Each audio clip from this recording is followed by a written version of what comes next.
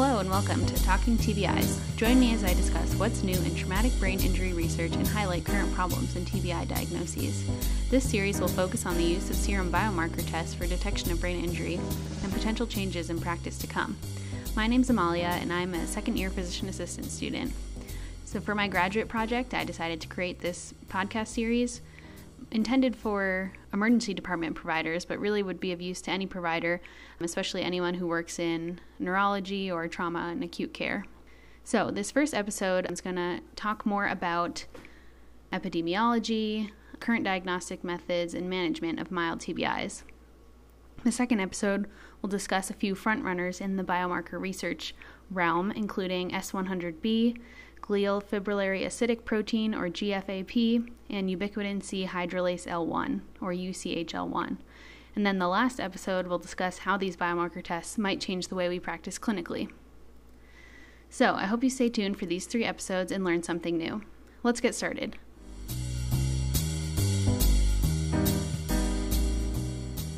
So when people present to the emergency department with suspected head injury, the first thing people usually think of is sending them to the CT scan.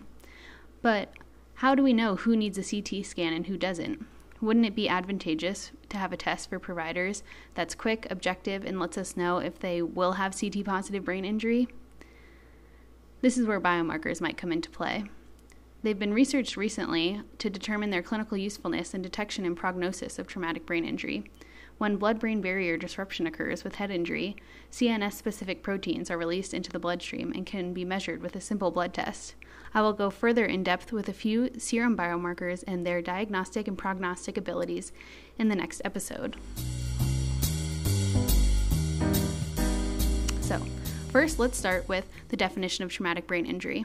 This is going to be a review for our emergency medicine providers out there, but for anyone else listening, here you go. So the CDC defines a TBI as an injury that affects how the brain works. It may be caused by a bump, blow, or jolt to the head, or a penetrating injury such as a gunshot.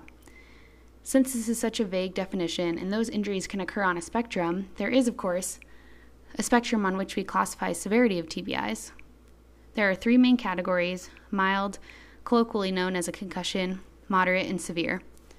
So as you probably know, TBIs in the emergency department are a frequent problem visit. According to the CDC, there are about 61,000 TBI-related deaths in 2019 alone. This calculates to about 166 people dying from TBI-related deaths each day for an entire year. Additionally, the CDC data sheet from 2014 states that there were roughly 2.5 million TBI-related emergency department visits that year, which is about a 53% increase from 2006. This number continues to rise in the more recent years. So this is just a huge problem that's only growing.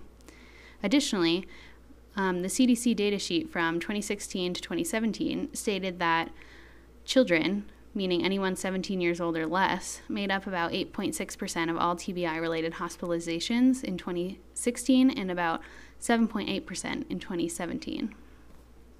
So, what happens when a patient presents to the emergency department with suspected head injury?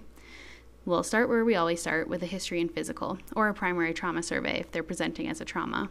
A history of a direct blow to the head, penetrating trauma, acceleration, deceleration injury, or explosions, with symptoms of new onset confusion, altered mental status, amnesia, deficits in neurologic function. All of these things would point in the direction of a traumatic brain injury. Physical exam would include inspection of the head for obvious trauma or deformity, palpation for deformity and tenderness, and inspection of the face for things like battle sign or raccoon eyes, like bruising around the eye sockets. And then, of course, you'd want to do a full head-to-toe neurologic exam to see if there's any localizing neurologic deficits. Additionally, patients will be evaluated using the Glasgow Coma Scale, or GCS. This evaluation looks at eye movement, motor response, and verbal response. The maximum score is 15 and the lowest score is 3. The higher the GCS, the better condition the patient is in. A mild TBI is usually a GCS of 14 to 15, moderate is about 9 to 13, and severe is anything less than 9. Once patients are evaluated with the GCS, providers will typically look at clinical decision rules like the Canadian Head CT rule, New Orleans criteria, or Nexus 2 to determine if the patient should have a head CT to look for brain injury. The patient's history is helpful here to determine the mechanism of injury and determine severity. And the same, presenting symptoms are important, such as visual changes, nausea, vomiting, level of consciousness, amnesia, headache, etc. The Canadian Head CT rule states that anyone with suspected brain injury and any of the following criteria should have a head CT scan. So, GCS less than 15, 2 hours after injury, suspected open or depressed skull fracture, any sign of basilar skull fracture like hemotympanum, raccoon eyes, battle sign, cerebrospinal fluid leak, rhinorrhea, 2 or more episodes of vomiting, age 65 or older, amnesia from events occurring more than 30 minutes prior to impact, and then dangerous mechanism. So again, it's looking a lot at mechanism, it's looking at presenting symptoms, and then, of course, if someone's older, then they're at higher risk for a brain bleed. The New Orleans criteria is pretty similar. Anyone with a GCS of 15 requires a head CT if there's headache, vomiting, age over 60, drug or alcohol intoxication, persistent anterograde amnesia, seizure, or visible trauma above the clavicle. And again, very similar, but the Nexus 2 criteria states that a CT is indicated for significant skull fracture, scalp hematoma, neurologic deficit, altered level of alertness, which they're denoting as a GCS of less than 14, abnormal behavior, coagulopathy, or persistent vomiting. So that was a lot to cover, but a lot of these imaging rules have very similar criteria and are really looking at presenting symptoms, trying to determine severity from mechanism of action, and then seeing if there's anything else going on in the picture like drug or alcohol use, and then age, of course. Although the imaging guidelines have high sensitivities, it would be beneficial to have a quick, reliable diagnostic test to determine if those with milder symptoms require a head CT or not. So this is where biomarkers might come into play. Like I was talking about earlier, it would be advantageous to providers to have this quick objective diagnostic test to determine the presence of brain injury, and it would also be helpful in determining recovery time. CT scans are a great imaging tool to determine blood and bone injuries, but in mild TBI cases, CT scans will be normal about 90% of the time. So wouldn't it be helpful to know which subset of mild TBI patients actually require a CT scan? The answer is yes. So serum biomarkers have been researched to look at their detection ability of predicting CT positive versus CT negative brain injury, and their prognostic ability for determining future neurocognitive function.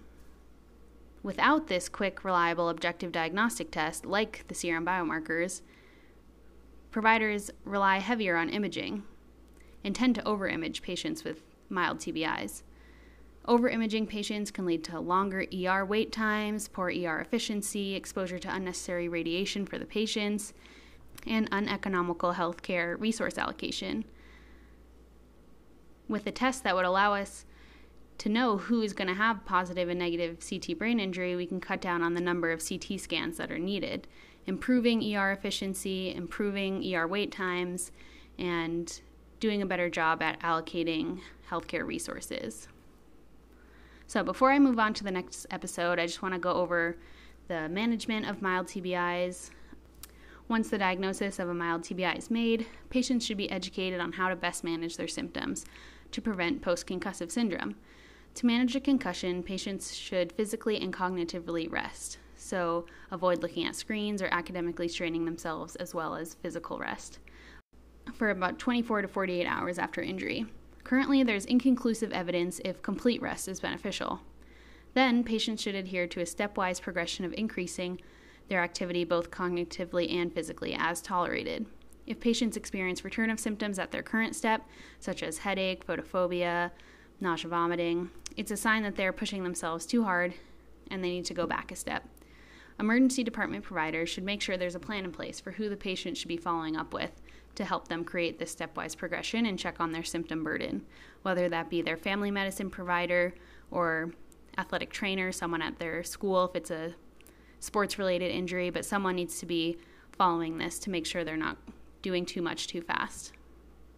So in the same, like I was talking about before, having a quick, reliable diagnostic test to kind of gauge recovery and detect TBIs, this would be a really great place for biomarker tests as well. Since a lot of these symptoms are self-reported by the patient, it can be difficult to gauge their recovery, especially if they have pressures to return to their sport. So having a test that would tell us if the patient is recovered from their TBI or still suffering from symptoms would give us a better idea of when to tell athletes they can return to their sport, especially because it's already been proven that repeated head injury can lead to long-lasting neurological symptoms and decline of function. So, in summary, mild TBIs, GCS of 14 to 15, moderate 9 to 13, and severe anything less than 9. Usually patients will be worked up using a history and physical, where we always start, then move to a neurological exam, a GCS, and then looking at imaging guidelines to see if they require a CT scan. However, most patients with mild TBIs will have normal CT scans about 90% of the time. So this is where biomarkers come into play, giving us an objective diagnostic test to look at to see if there is brain injury. So stay tuned for the next episode as we dive deeper into specific biomarkers and their predicted clinical utility. Thanks for listening, and I hope you learned something new. For show notes, episode links, and research included in this podcast, please visit talkingtbis.wordpress.com.